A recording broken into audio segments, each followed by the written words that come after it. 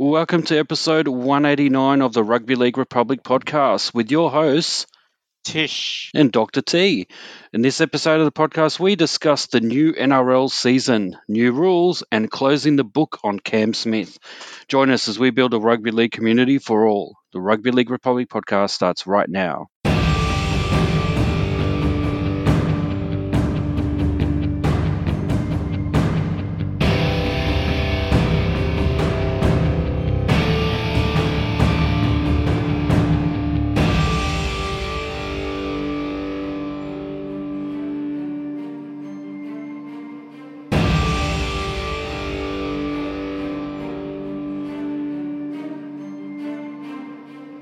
All right, welcome to episode 189 of the Rugby League Republic podcast, where we aim to bring you the everyday fans' perspective on the greatest game of all, rugby league. This is Rugby League for the people. I'm your co-host, Dr. T. Joining me is Tish. Tish, round one of the NRL is upon us. Do you feel pumped up? Yes, I am pumped. I am excited, Dr. T. I'm ready to explode because 2021 is here, and so is the NRL. And we're all guns blazing. The focus is on the NRL. As it feels like there's nothing else to talk about except for rugby league and the NRL. Surely there's no other off-field incident that we need to talk about now. Let's get back into the game, I think. What do you think, Dr. T? Well, that's right. There's absolutely nothing. I mean, not counting the destruction of the British monarchy at the hands of Oprah Winfrey. But apart from that, let's That's let's right. not talk about that because that's that's going to be old news because once we hit round one, that's it. It's all going to be NRL, wall to wall NRL in the news across the world. But look, yeah, we are pumped up. There's certainly a lot to talk about. Just as we go to record this, we've just learnt some big news today, and so Yeah. there's definitely a lot to talk about. So, look, Well, I think the world is still in shock. I'm still in shock, and is this Princess Di all over again for Cameron Smith? well, Cam Smith. Well, I'll tell you what. Oh wait, hang on, I'm getting my wires confused here. Yeah, anyway. Look, we heard the shocking news this morning, and we hope Victorian Premier Daniel Andrews is all right. But look, Cam Smith is the other big news out of Victoria. He has finally, it's the will he, won't he retire question has finally been answered in the affirmative. He will retire. In fact, he's retired, I believe, immediately. So there's no, Wow. which not the best time, I would say, for Mm. anyone to sort of decide just before the start of the new season, like literally days before. You'd kind of think, was he training with the team up to this point? I mean, how do you do that? Do you just sort of train and then go, no, I'm out? Like surely you would have given your club a bit more. I don't Heads know. up, yeah. Yeah. So and as fans, obviously there's it's definitely taken up a lot of airtime in terms of the speculation. It's certainly sold a lot more papers having this speculation ongoing. I think the reality is everyone kind of knew where this was going. We saw Mm. some signs earlier this month, I think, or last month that the Storm are kind of trying to transition to a new set of captains, etc. So I think we all saw the writing on the wall. It's just, it's just funny that it's come out the way it has. But look, we have got a big show lined up today, so let's just launch Mm. into it. We're going to do our usual Yeah, let's six go. tackles, and Yes. let's do it. So let's go to tackle number one. Here we go. All right, Tish, we're going to start. This is the start of the NRL season, of course. We've already had a couple of podcasts this year to start our season, but we are now focused on the NRL. And Tish, I guess the question is, do people know that the NRL's on? What has the NRL been doing to promote itself? Did you manage to Google it? Did you find Ye- something? Yeah, well, Dr. T, that's a very good question. That was kind of my first thing. I kind of was thinking about, we're on the eve of the NRL. I haven't seen an updated version of Simply the Best. So I was thinking, is that going to be the theme this year? Because obviously, the NRL. I mean, the NRL. It's been around for a long time. It's been around for 20 years. It's been around for 30 years. It's been around for 40 years. So I was thinking, is that going to be the theme this year? Because obviously, I think there was some controversy around last year's advert, to the point where I think mid-season they had to drop it. So for 2021, we're all looking forward to, are they going to go back 20 years ago and pick out a irrelevant song, and then try to redo it for the modern fan. But yeah, look, you haven't really seen anything, and then I did see a couple of ads during the weekend, but I thought they were more like Channel 9 or Foxtel ads. But I went onto the website of the NRL and I actually found that they do actually have an ad campaign for 2021, but it's probably the most subtle one that they've had in years. But basically, the campaign for 2021 is NRL Defy Impossible. So the NRL Defy Mm. Impossible, amazing moments that feature in the 2021 ad campaign. So look, the NRL CEO Andrew Addo 2 days ago, said that the NRL defied the impossible when it returned to the field last year, the very first sport to do that. On May 28th, and this year they want to really highlight that as part of that sort of campaign. So the new campaign, the new sort of campaign is the NRL Defy Impossible.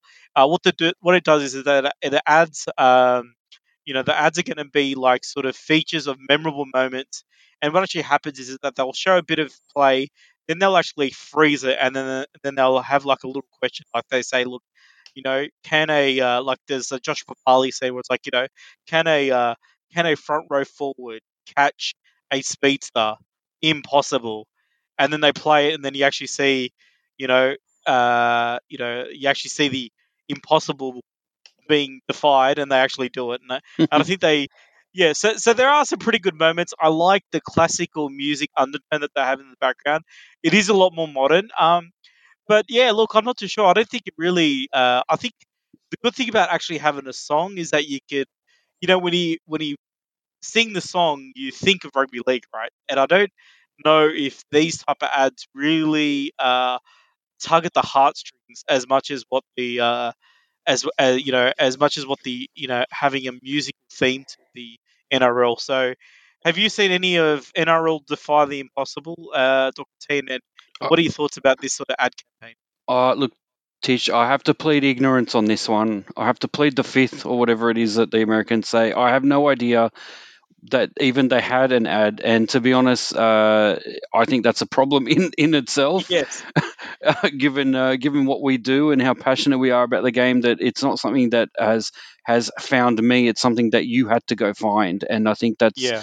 that's a problem. But look, I'm just sort of having a quick look at the description of the ad campaign, and then I'll just quickly sort of maybe I'll kind of share my thoughts about what I think about it in general. But I think so. In terms of the memorable moments, they do say they're going to have. Like one of the key ads has four memorable moments. You did mention one of them, Papali's chase down to ankle tap Titans halfback Jamal Fogarty. There's another moment which is featured, which is Dragon Centre's Zach Lomax high flying leap to score against Canterbury. There's another one where the Bulldogs rookie Jacob Rilo's spectacular try in the corner against the Eels, and then Cowboys co-captain Michael Morgan's long range field goal against Brisbane, which is now, of course, worth 2 points under the new rules. And obviously there's going to be other ads which highlight, I guess from each team where there was a moment where that team or an individual defied the impossible. And so, obviously they're taking the tack that they're taking is highlight the game itself, highlight the spectacular highlight reel style moments that we know rugby league is renowned for. Now we say this all the time, Tish. It's we talk about that spectacular Blake Ferguson try and the athleticism of this kind of try in the corner and the leap of whoever. You name it. There's almost every game has one of those moments nowadays, and we are so blessed to see all this amazing athleticism and skill that we see in the game, and including moments like Josh Papali kind of running faster than he you think he would run. Things like that are really, to me, is why people keep coming back to this game and why we think it's the greatest game of all. Because you would be hard pressed to find, you know.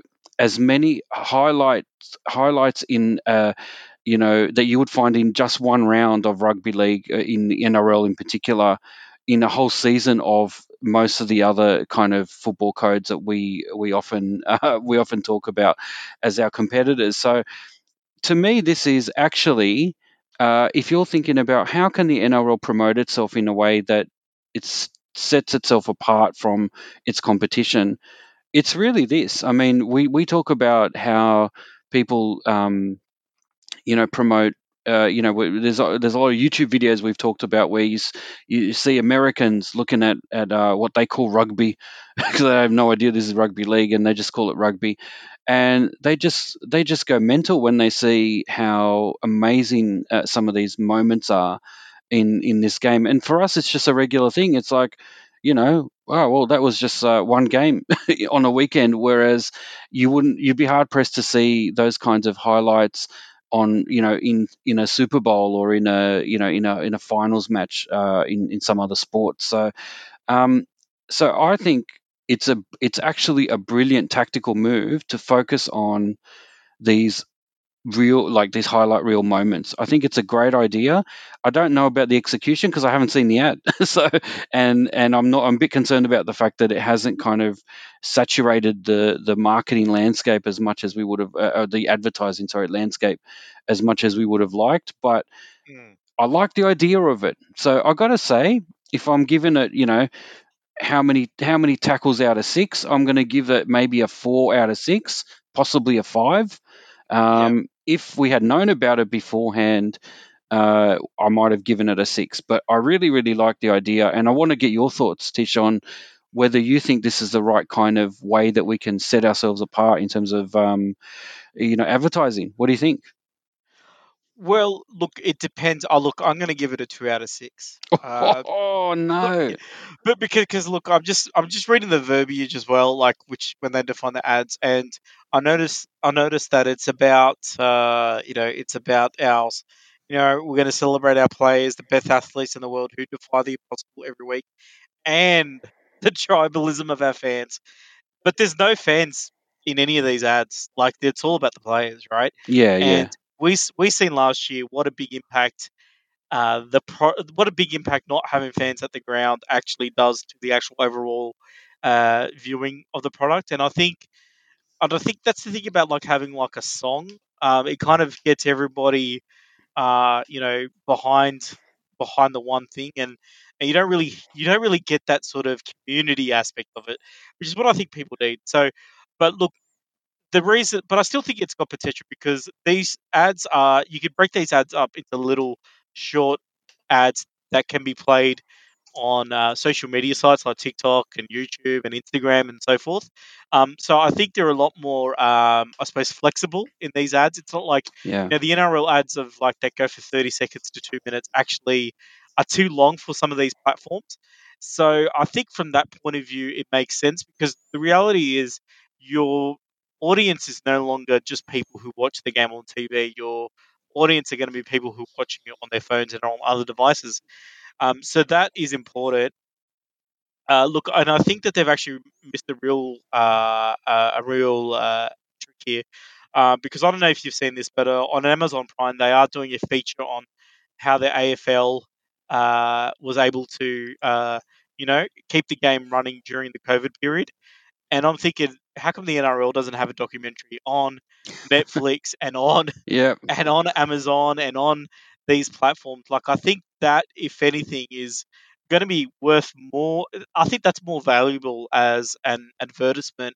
Like, if you've got an advertisement budget, I think it's much more smarter to be investing into something like that as opposed to these ads. So uh, yeah, I think the NRL might be a bit behind the times, but look, let's see how it goes. I mean, if viewership is up, if website traffic is up, if more people are watching the videos, and then maybe it is a positive. But yeah, but at the moment, I think it's too early to tell, unfortunately. yeah. I have to kind of slightly, just my final thoughts, a couple of thoughts on what you just said as a response. I have to kind of disagree. I think I don't know. I think people are going to be watching. documentaries. I think their money will be better spent on a mass advertising campaign, Mm. plus some kind of social media. I think doing things via social media. So I think one thing they should explore is something like, get some people doing reaction videos on YouTube to Yes, that that watching rugby perfect. league, and then use that in your next campaign next year. I Yeah, reckon if you do it, that is a groundswell of local kind of YouTube kind of focused campaign. I think that would do wonders. That's my comment on that. But I would have to say the other thing, some ideas came to mind, Tish, as you were talking about, the song thing, and look, I know you gave them two out of six tackles in terms of their execution of this strategy this year, but I have to say, look, don't forget, before we had Simply the Best, we had What You Get Is What You See, and people have totally forgot that, forgotten about yeah, that. that's true. Yeah, So you kind of do need, I think, as an entree to this kind of way to market the game, I really think this is a really good seed of an idea, and they just need to execute it better. I do agree, though, that a song is a way to connect it, and kind of something that we almost need like a new anthem and a new yeah. one, but not necessarily a new one. What I mean is, we need to just get a good kind of, and it's got to have the right vibe. So I'm going to propose something to you, Tish, and to everyone out there. I propose we do, as a song or a jingle that goes along with this campaign, define the impossible. And I'm thinking, what's something that when you see one of these moments, you get a jolt. When you see it, you go, "Wow! Oh my God, that's unbelievable! What a play!" And I think the perfect song that will fit this. So if you're listening, Andrew Abdo, NRL CEO, feel free to steal this idea. Is "Kickstart My Heart" from Motley Crue. I'm hoping you're supportive of that, because I not laughing at me, because I think to have the, oh yeah, Kickstarter, I think that would be a totally good way to connect. It's an energetic song. You don't need much of it. It's meme worthy. You can do some very good things with it in social media. It's short and sharp. No one ever knows any of the lyrics in the verses. They just know the Mm, chorus. So really, that's all you need for something like this. It's simple, and I think it's about and also you could sort of twist it a bit and go, join the crew, as in Motley Crue, join the NRL crew, that kind of thing. yeah. So there you go. There's a few things you could do with that. So there you go. That's my idea for the day. It's a good one to, I think, kick off. But yeah, like, look, let's put it out there to our listeners as well. If Mm, there's any other ideas that you guys want to share, feel free to email us, let us know, or find us on Twitter, on Facebook, once we uh, advertise our podcast, and let us know what you think. So yeah. yeah, Look, what all I got to say is that the NRL's got to transition from something my dad watches into something that I watch, right? yeah. So I just want them to use a song that was written in this century. But asking for too much here. Well, you're just going to be getting a long line of Justin Bieber songs. That's all. That's all I got to say. It's your choice, mate. It's your Yeah. choice. But yeah, okay, fair enough. But look, I think "Kickstart My Heart" is transcends boundaries. But there you go. All right. All right, let's I move think on. we should move on. Yeah. Let's move on to tackle number two. Here we go. All right, so it's a new season, and as usual, the NRL wants to impose new rules. What are the new rules that are worthy of us talking about today, Tish? We've got, last year we had quite a few changes, obviously with COVID, and PVL coming in and changing things up, pulling the rug from under us and starting some new rules up. But what are the key ones we need to know about this year? Okay. Well, first one, I think this is kind of the biggest one, but 2 points will be allocated for field goals that are outside the 40-meter line. So, not just the 1 point field goal anymore. If you kick it outside the 40, you get 2 points. The second rule again is that six agains will be ruled for 10-meter infringements. So that's for offside infringements. Penalties for teams if they leave the scrum before the referee calls break. So it will be an Hmm. automatic penalty. Play the ball restarts after the ball is kicked uh, into touch. So that is replacing a scrum. It's just going to be the table now. Oh, so Uh, that's a key one because that means that's a very kind of shifty way of starting to get rid of the scrum, isn't it? it is, and then the bunker will now review replays after an on-field referee awards a try, but a conversion attempt will not be allowed until it gets the green light. Um, Injured players will be interchanged if a trainer asks for a player to be stopped. When a captain's challenge is inconclusive, a team will not be docked for an unsuccessful attempt. Oh, that's an interesting one. Yeah, and a handover will be ordered when a player does not make a genuine attempt to play the ball correctly with their foot.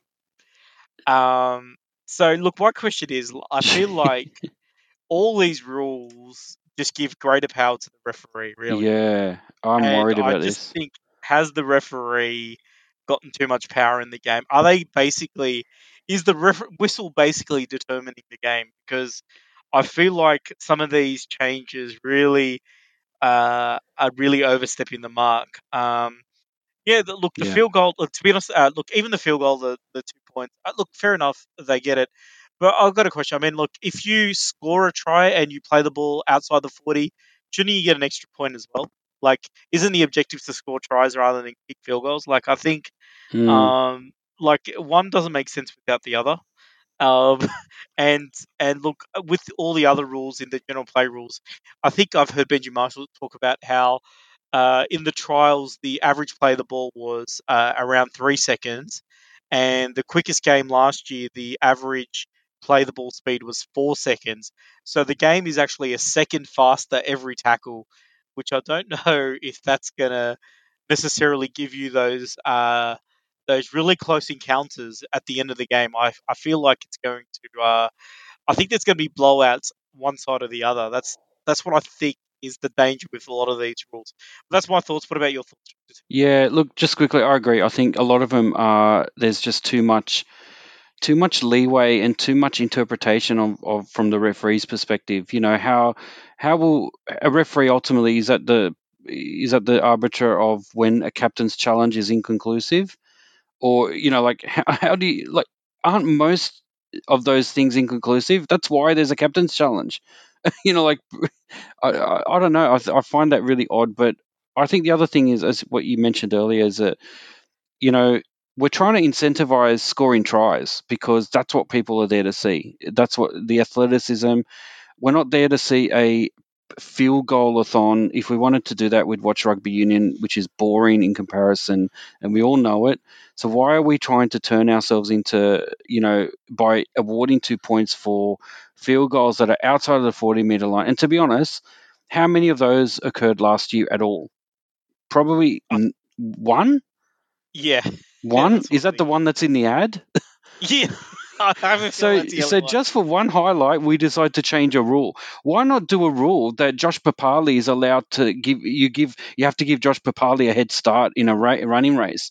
Like, I mean, honestly, if we are changing rules because of one case in 1 year, which it's very rare. Very rarely do we see field goals from outside of 40 minutes. In fact, I don't remember seeing. I can't even think or count in one hand how many I've seen in my entire lifetime in rugby league. And why are we trying to incentivize it then? Why aren't we trying to just say we're happy that we don't see those field goals because we want them to score tries. We want that kind of Benji Marshall style, you know, desperation and Broncos style playing, you know, throwing the ball around and throwing caution to the wind. In this case, Mm. we're not throwing caution to the wind. We're bloody kicking goals from 40 meters out. That's not what we want. So I think I totally disagree with that. Um, look, and some of the other ones, I think, you know, look, overall, I think the other concern I have is what you mentioned as well is it's not just too much power to the referees. It's also too likely to lead to you know, unnecessary I guess so, what's the word, unnecessarily punishing say, the defensive team. So this six again rule is kind of getting on my nerves a little bit because, for something that's a minor infringement, all of a sudden that team has to now defend another entire set of six. Yeah, I would think the a better way would be to just maybe penalize, maybe just give them one extra tackle. All right, you get one more. And so think about it this way: if you're a player, you know you're not really thinking about counting how many tackles you're up to. And so to constantly sort of go, ding, six again, now the player's got to start counting again. Oh, I've got now six more to go. Instead, why not do it so that the referee says, okay, infringement, they get another tackle. And if they were on the fourth tackle, it's fourth tackle. It's like a replay of the fourth tackle. So to me, as a referee, I would think it would be easier, instead of going, I'll start from zero, to just start from where you were and just say, oh, that was already the fourth tackle. I'll continue and replay the fourth tackle in my mind. And the only thing the player needs to hear is when the referee says fifth tackle, which yeah, means, which is the only signal you should get as a player, that, oh, get ready for the kick or get ready for something, because this is their last tackle. That's all you need to care about. So this whole six again business with multiple ways that you can get there is a big problem, I think, and I think it will lead to defensive teams getting worn out for minor infringements, and I think that's against the spirit of the game, dare I say. So anyway, those are my thoughts about that. I think we just need to get rid of the six again and rethink it. It's too late to do it now. I think we should have done it in the off season, and I think we got sprung with these rules, which kind of bothers me as well. We should have had time to kind of debate it over the off season and trial it properly in the trials and see how it goes. But yeah, final thoughts there, Tish, before we move on.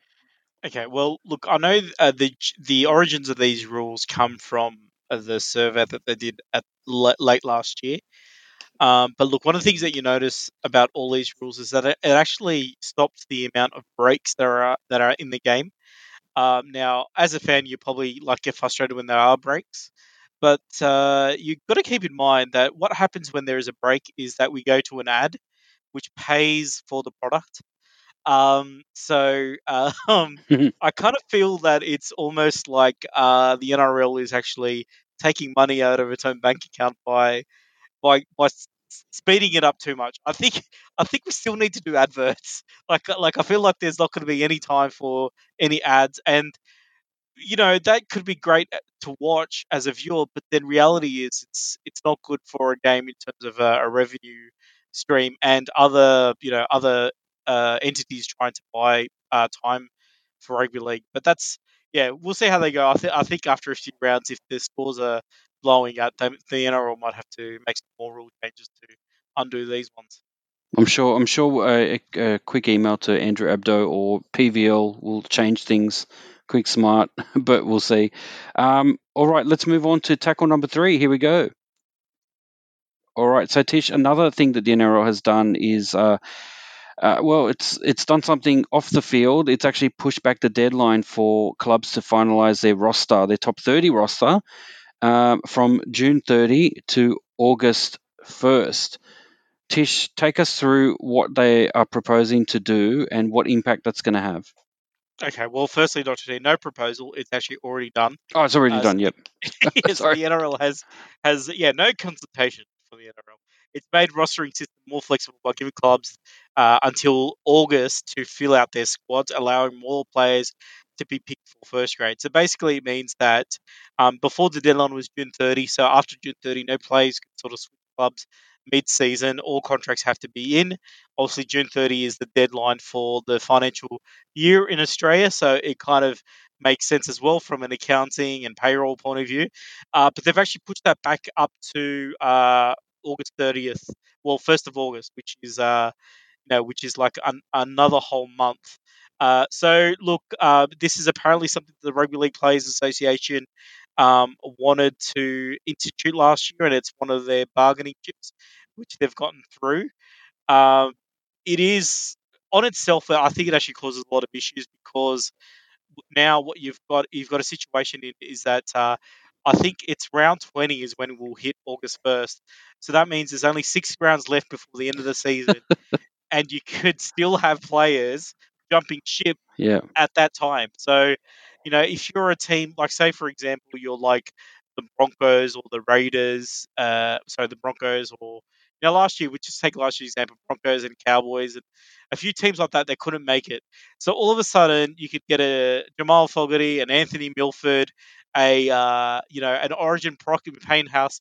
You could actually pick up these players. The Melbourne Storm can buy these players, right, for like the rest of the season if they wanted to, and then they could be on a loan deal before they go back. So I don't know if it's going to make the. I think it's actually going to make the gap between the top teams and the bottom teams spread out a little bit more. But look, on a related issue, and I kind of put these two tackles together. Is there's also a situation around Joseph Sawali, which a lot of people have been hearing about.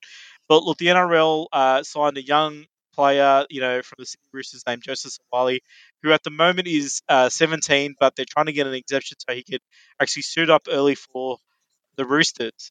Now, he turns 18 on August 1st. So that means that this year, at least in round 20, he'll be able to play for the Roosters. So I just wonder, I'm putting these two together thinking, hang on, why has the NRL suddenly changed this rule this year? And is it to accommodate the Roosters getting their 17-year-old sensation to be able to play as soon as he turns 18? Dr. T, what are your thoughts on this change in the player transfer and also on the Sawali situation? Yeah, it's a tough one, isn't it? I mean, I think look, they got rules for a reason, and so I think, on the one hand, I think they probably should just stick to the rules and just say, look, you know, if he can't play before 18, then it's likely that the Roosters will have made the finals this year anyway. So if he can't play until after August 1, which I think so, it sounds like he will still make the cutoff because it's on that day that's the final cutoff, and that's when he That's right. turns 18. So he'll still make it. So I guess the thing is, you know, is it a risk for them to start him and debut him at that late stage of the season, um, knowing that he's going to be making his debut when it's the business end of the season, and it's going to be the toughest kind of entry for him. Um, Look, I think possibly they just need to, in his situation, they just need to do that. If they want to gamble on him this year, uh, do it. Do it. Do it then. I'm not for bending the rules just to suit one player, because it's just going to happen more and more. Once you kind of bend the rules for him, others will start talking about, oh, what about us? Why did the Roosters get unfair treatment, that kind of thing, and it'll just snowball. So I think stick to the rules, and then they've just got to sort out, are they going to let him play this year or wait and blood him next year, or whatever they want to do. I don't think the NRL should budge on this. I think if they set the rules for a reason, and they should just wait. And look, it's not like he won't get to play this year. If they really want him to play, he can play. And who knows? It may be a great story for him coming in at the end of the season and setting the world on fire in the final series. It might be a great story. So that's another way to look at it, is that we don't know what's going to play out at that time. Tish, what about you? What do you think? Yeah, look, I am the same. I know I've heard the whole, if he's young enough, he's good. If he's good enough, he's old enough, sort of thing. I've Yeah. heard that statement, and that was by Benji and it was by Fittler and a few other players who actually got to debut before they're 18. But they put these rules in, from an R, or I think it's because responsible, player welfare in terms of, being exposed to gambling and alcoholism and things like that, which have been a big problem in the game as well. So I feel like the player welfare does have to take a step over ability. And I think that's important. And then on one hand, the Roosters are being praised for their treatment of Boyd Cordner and how they're sort of taking care of his head injury. But at the same point, they're getting encouraged also to sort of not take in Sawali's duty of care like they're kind of been. It's kind of like the opposite ends of both things, and they kind of can praised on both ends, even though they're kind of contradicting themselves. So Yeah. yeah, so look, yeah, look, I don't think you should play it. I think, yeah, and I don't like I don't like the transfer window changing to August first. I feel like they are accommodating the Roosters in this, but I think overall it doesn't make sense to push it so far into the season. I think June 30th is around about halfway in the season. I think after that, I don't think we should have any more changes to club rosters after that, unless there's like a special injury case. But yeah, I think it's too open for exploitation. Yeah, absolutely. All right. Speaking of exploiting things, let's move to tackle number 4. All right, that was a bit of a weird segue, but Segue. Yeah. this has to do with the big news that we talked about. And I'm not talking about the British monarchy crumbling before our eyes at the hands of the Queen, Oprah Winfrey. I'm talking about Cameron Smith finally deciding to retire. Well, at least that's one part of what we're going to talk about. Um, so let's just focus on that first, and then I'll let you, Tish. I know there's a broader story here that in terms of other Melbourne Storm players, but look, finally Cam Smith has decided to put us all out of our misery and announce Mm. his retirement. Something that we all knew was going to happen eventually. Uh, I'm a bit shocked at the timing. I think it's kind of it reeks of attention grabbing a little bit.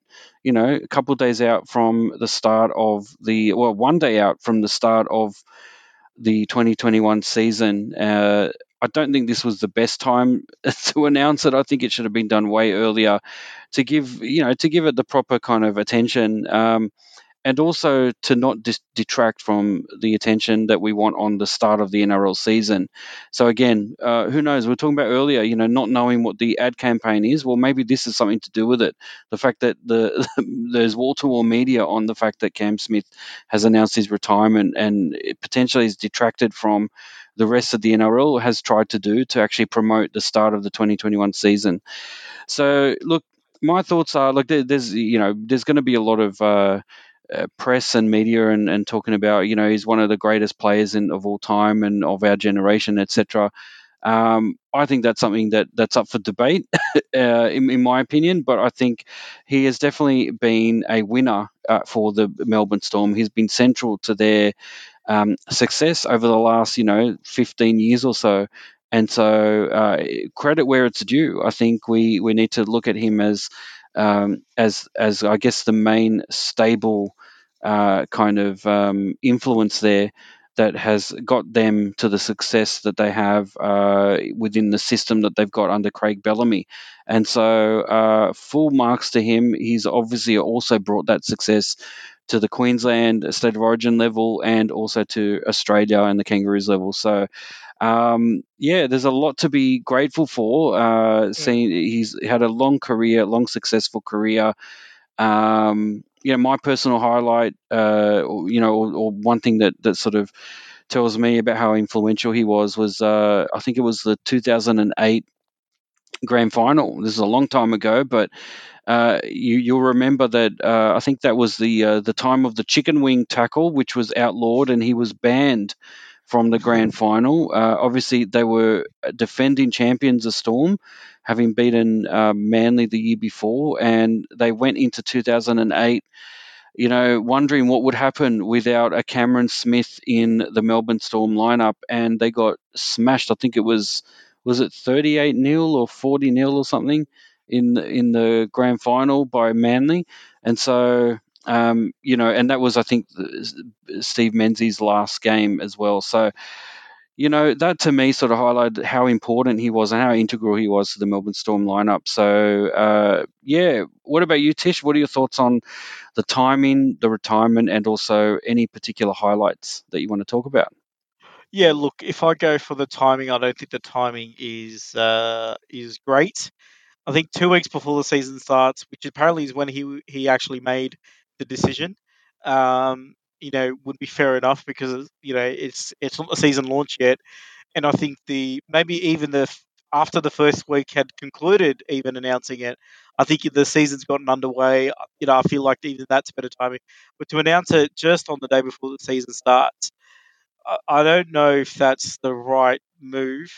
But regardless, I think for everybody, I think it's kind of been a mystery, which has kind of now been put to bed.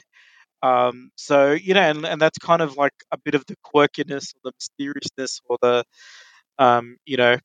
mystery behind Cameron Smith. So putting that aside, look, in terms of a player, look, he has broken many records, and that's for a reason. He's been a part of some really great teams, and he's not only been a part of it, he's actually led these teams a lot of it. So I think look, I don't think you can take away anything from his leadership ability, because obviously, he's able to be a part of winning teams, and be a key voice in those positions. So I think from that point of view, he's been a phenomenal player.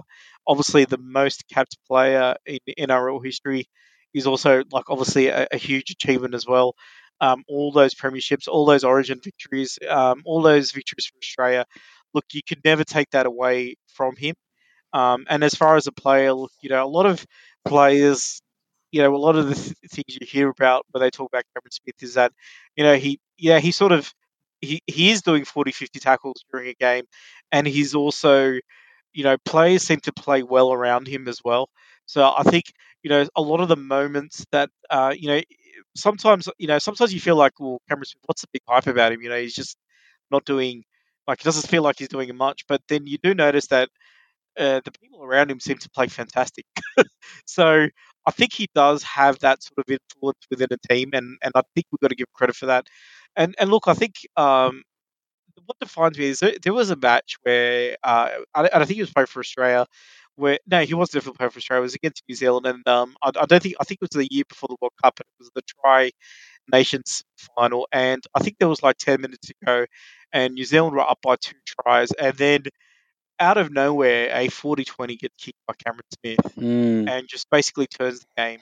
And like that is one moment in probably many games that you hear that involve Cameron Smith, where he will come up with something um, just at the right timing that could switch the game around. And he's probably not a player that you think about on a highlight reel, but he's definitely a player that you think about on a sort of a victory reel. The key moments that turn a game type player. And there are a lot of big moment players, and I think a lot of these big moment players need to transition to a player more like Cameron Smith, who is like a winning moment player who can set up a moment that will actually help decide the victory rather than just the spectacular moment. I think that's probably been the legacy. So yeah, well done to Cameron Smith, and he was honoured today with a trophy at the front of, out of Double A Amy Park Stadium, and he was also joined by another one of his Melbourne Storm trio in Billy Slater. So Billy Slater as well has got a statue, so Slater's statue, and Smith, they both get one. And the third part of that trio, Cooper Cronk, well, he's been involved in his own little mess this week, where it's been revealed that he's been consulting the halves for, well, he's yeah, for two clubs, the Roosters and the Storm.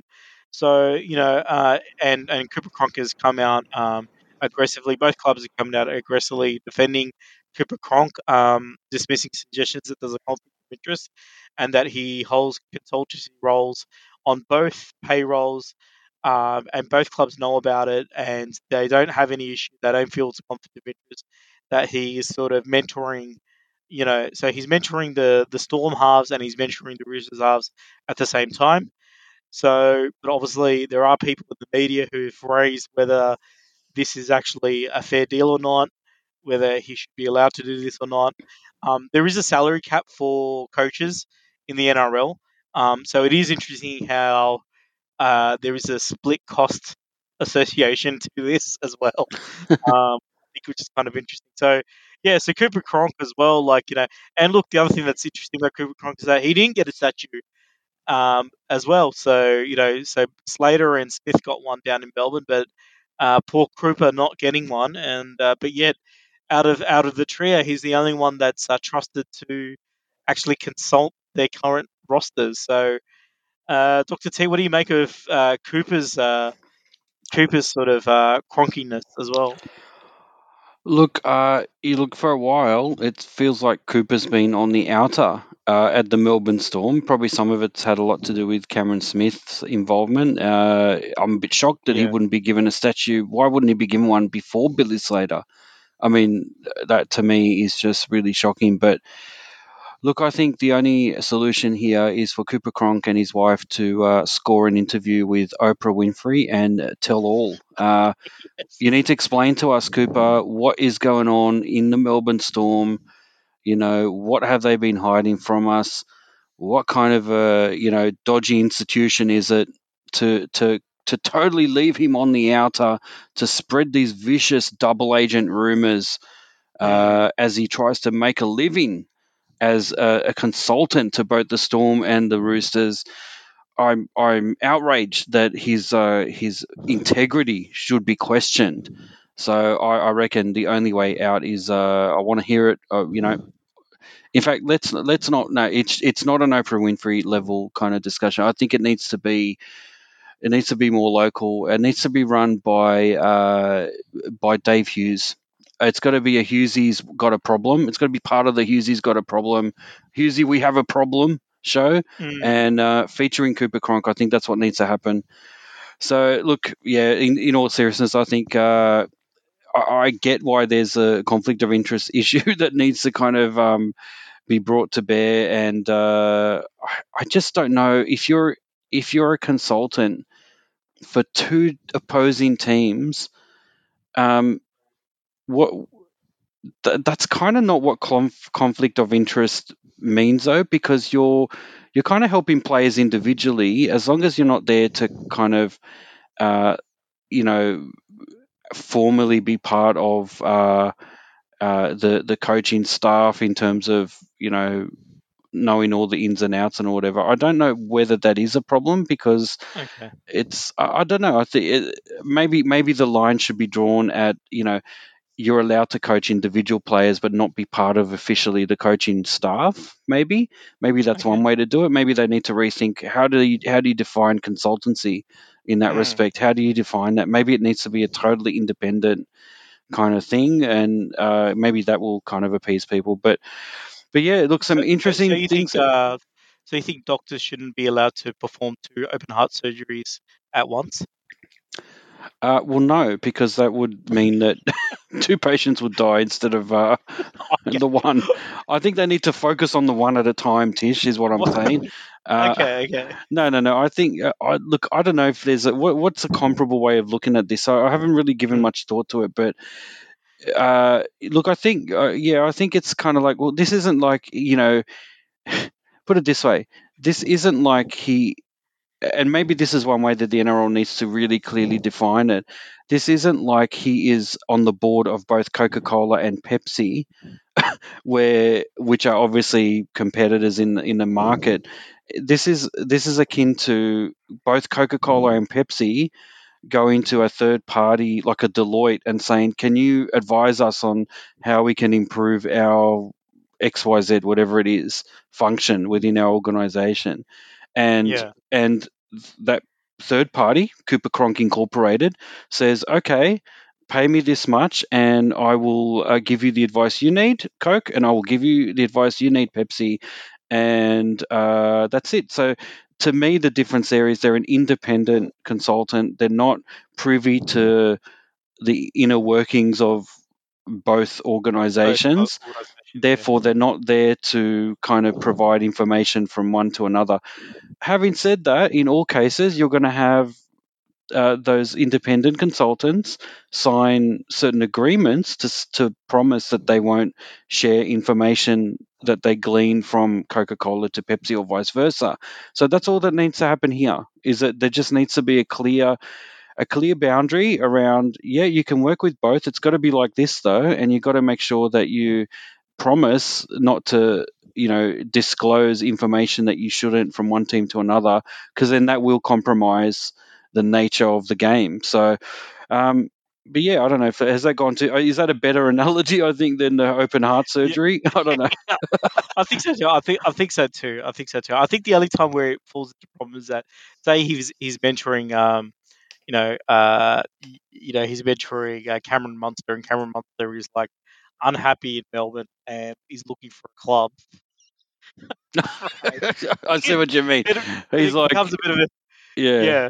So But look, I there's a think bit of insider trading going on there that we have to stop, is what you're saying. potentially. Look, I don't know. Look, obviously, if look, both clubs have said they're happy with it, and I think the role at Melbourne Storm is corporate ambassador. So he's not officially supposed to be training anybody, but Oh, he's been, okay. but there's been photos on the Melbourne Storm social media website showing him running training sessions.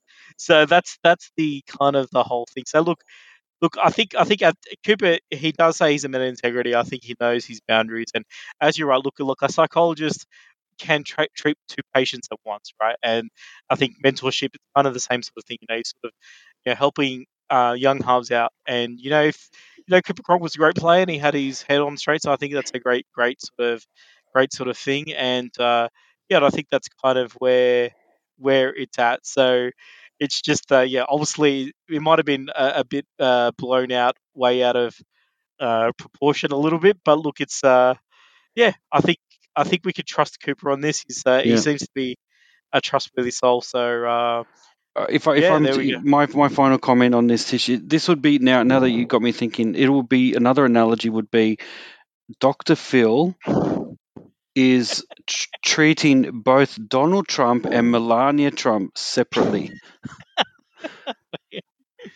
So Yeah, he's got to stand by his word that he's not going to divulge things, vice versa. Like yeah, it, and and look, I think the NRL is actually to blame for this situation because here we have a retired player in Cooper Cronk trying to hold down two jobs at once.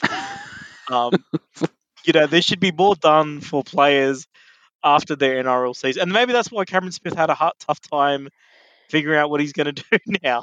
Maybe that's the reason. should he be? Is he going to be searching for the COVID job seeker program? Maybe I don't know. Yeah, Who maybe. knows? All right, let's move on to some international news in tackle number 5. Here we go.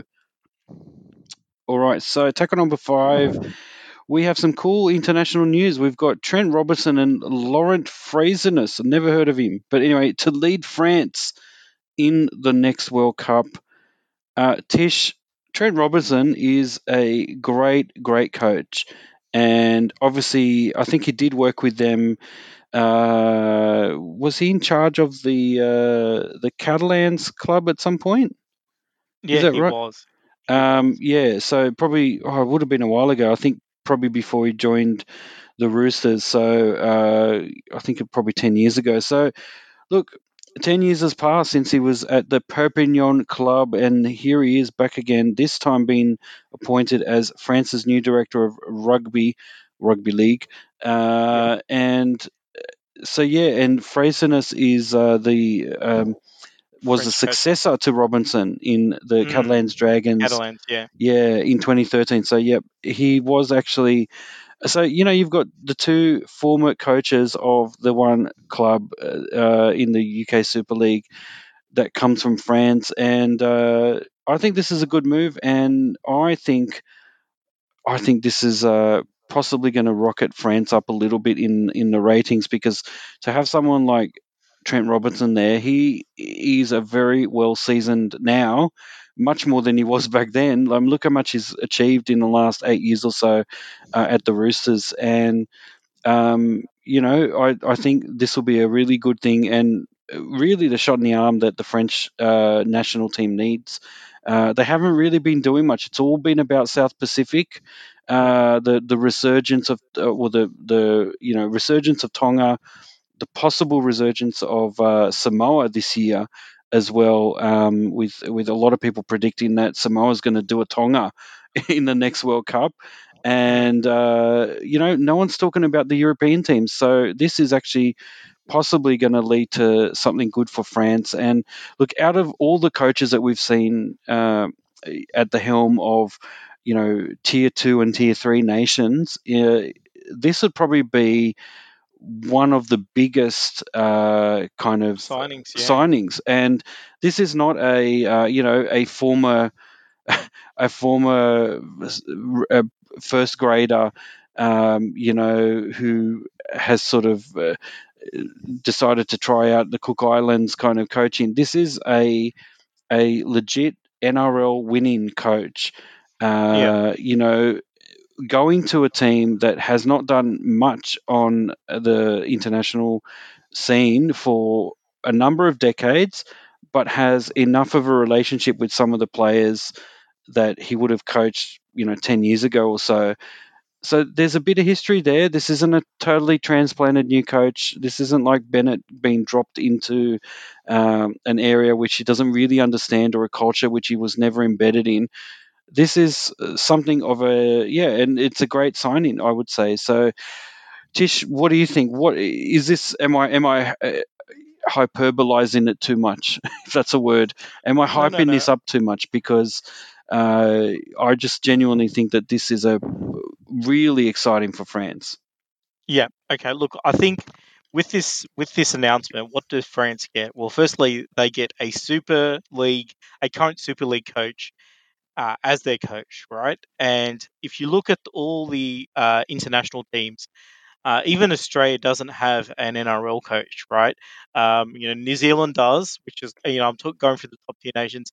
Tonga has a Super League coach, and I think England have England have got Wayne Bennett last time, so don't know if that's still the case, but there you go. So straight away, but the Samoas, the Fijis, the Papua New Guineans, they don't actually have an NRL coach at their helm. They have NRL assistant coaches and former players as their coaches. So straight away, it actually puts them into another, just from that coaching point of view. On top of that, you've got a top tier NRL coach as the head of football, and you've got a coach that I think has, you saw the Roosters debut Remy Casti a few years ago. They've got an Englishman currently still in their squad, I think, or he's gone back. I'm not 100% sure. But, Trent Robinson hasn't been shy of actually trialing out Super League players in the Roosters lineup. And his position at the Roosters may allow him to bring, a handful of young French players to Australia to sort of develop their game over here to potentially become NRL first graders. And if you sort of go through the rankings of the rugby league, teams, you'll notice that the more NRL slash Super League players are in the squad, the higher that nation is ranked. So I think for France, just having that pathway now through Trent Robinson, allowing players to actually play in the NRL, is going to mean that they could field a team in the World Cup, probably not as early as the next World Cup, but certainly after that World Cup, where they'll have, you know, a half a dozen to a dozen maybe of NRL players by that stage. And if they do that, then they're going to jump high in their rankings, because that is the excitement around the South Pacific nations, is the number of NRL first graders that actually play for their lineups. So I think this is a great move from France, because I think it will allow them to have that pathway to allow their good players to develop in Australia and in the Super League, and really get tested week in, week out amongst the best players, and that is what's actually going to grow the sport. And yeah, and I think that will actually grow the sport in terms of viewership in France as well, because obviously, hearing about it sort of kind of happens in Australia, like, when there's a sport that we're not really too fond of, but all of a sudden we hear that somebody's become a world champion in that sport and they're Australian, we all get behind it, and I think a similar sort of thing will happen with, like, say for instance, like a Remy Casti plays for the Roosters, wins a Clive Hill medal, right? Something like that. That is surely going to make headlines in France, right? So, I think that's the kind of thing that the French rugby league need at the moment. But yeah, I think great news all around for rugby league in France and rugby league in general. Yep, looking forward to a great World Cup with competitive France. Absolutely. All right, final tackle, tackle six. Here we go. Round one tips for the NRL in 2021. All right, as usual, quick fire initial thoughts. Melbourne Storm versus South Sydney Rabbitohs. I'm tipping the Rabbitohs. I think they will. Show some good form in the trial matches, so looking forward to seeing them continue that. What do you think, Tish? Storm never lost a round one, and Rabbitohs have never beaten the Storm in Melbourne. Oh, well, you're just using statistics. I'm using intuition, mate. Let's see how it goes. Knights versus Bulldogs. Again, I have no idea what the history is of this, but I'm thinking that the Knights are going to give the Bulldogs a bit of a reality check. They've had a lot of positive moves and new coach, etc. A lot of good signings, but I get the feeling that the Knights will win this one. I'm going to tip the Bulldogs because they've been preparing for this game for like 2 years now. So, yeah.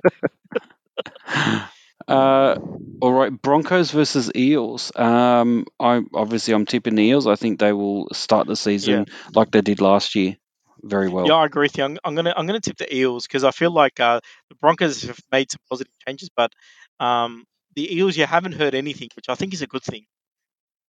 That's right. Warriors versus Titans. This one could go either way, but I'm thinking the Warriors. I think they had a good positive. There were some good positive vibes at the end of the last season, even though they didn't make the finals. And I think potentially they will. They'll start the season off very well against the Titans, who also had a good end to the last season as well. Yeah, look, I'm gonna tip the Titans, but this one could go either way. I say Titans in a tight one. Ah, nice. The Battle of the Birds, Roosters versus Seagulls, or the Battle of the Birds and the Beaches. Sydney Roosters, based in Bondi, obviously against Manly Warringah Seagulls. I'm tipping the Roosters. What about you, Tish? Well, they're back together again. Daly Cherry Evans and Kieran Foran, but not enough. I think the Roosters are going to It's been a while since that was a formidable combination anyway, so I don't Yeah, think people should expect too much. But you never yeah. know. We could be seeing a resurgence of Well, it's in. foreign. Yeah, sorry. Yeah. Yeah, that's right. That's right. Well, he's home, and then he was away, and now he's home again. So Back. home and away, man. If only there was a Summer Bay Sea Eagles. There you go. Yeah, that's right. That's All right. right. Penrith Panthers up against the North Queensland Cowboys. I can't go past the Panthers on this one. Yeah, look, Panthers for mine as well. Yeah, I mean, obviously grand finals last year, and I think this is a good first matchup for them. All right, Canberra Raiders versus West Tigers. I'm tipping great things from the Tigers this year, but I think this initial part of the season will be dominated by teams like the Raiders. So some of the teams that went well last year. So I think the Raiders will win this one, but I don't think it will be a blowout. I think it will be a tight one. Yeah, well, recently the Canberra Milk jersey has been voted the greatest jersey of all time, and I think that's going to distract the Raiders team on the weekend. So I'm going for the West Tigers to out milk the Raiders. Wow, there you go. Well, we now have. I don't know why they would do a local derby in round one, but they've done it. The Dragons versus the Sharks in round one. I'm hoping they have a repeat later in the season, but this one is a tough one because I think the Sharks. A lot of team people are expecting this team to go well this year, and I'm not sure whether they're going to start off very well. I think they've got some challenges there. They've got an aging lineup, and I don't think they set the world on fire last year. At the same time, the Dragons are going to struggle this year, but I think they'll start okay, and I think they'll win this one. What about you, Tish? I'm going to tip the Sharks. John Morris is the coach most likely to lose his job first this season, even though he's made the top eight in the last two seasons. Um, and he's had a tough time of doing it. And I think the positive sign is that he hasn't picked all of his Fafita is not in the lineup. So I feel like if John Morris, I think the pressure he's going to rise. I feel like he's going to rise. Well, I think the Dragons are. I mean, we saw how horrible they were in the Charity Shield. I think they're too much off the pace to keep this one competitive. So Sharks for mine. All right, and that's a wrap for the tips, and that's a wrap for this podcast. Don't forget, everyone, you can email us at rlrepublic@gmail.com if you want to send us your comments or ideas for the NRL's advertising campaign this year. Check us out on our website, www.rlrepublic.com. Also, you can find us on Facebook and Twitter. And obviously, you can download these podcasts on iTunes or via our website. So please leave a comment, download our podcast, and give us some good ratings, etc. So thank you very much, Tish, for a great first predictions for round one and the kick starting the NRL season this year. Over to you to wrap this one up. Well, thank you, Dr. T, and thank you for listening, everyone. But look, that's all the time that we have for this episode of the Rugby League Republic. We are your hosts, Tish and Dr. T. Join us next time on the Rugby League Republic. Bye for now.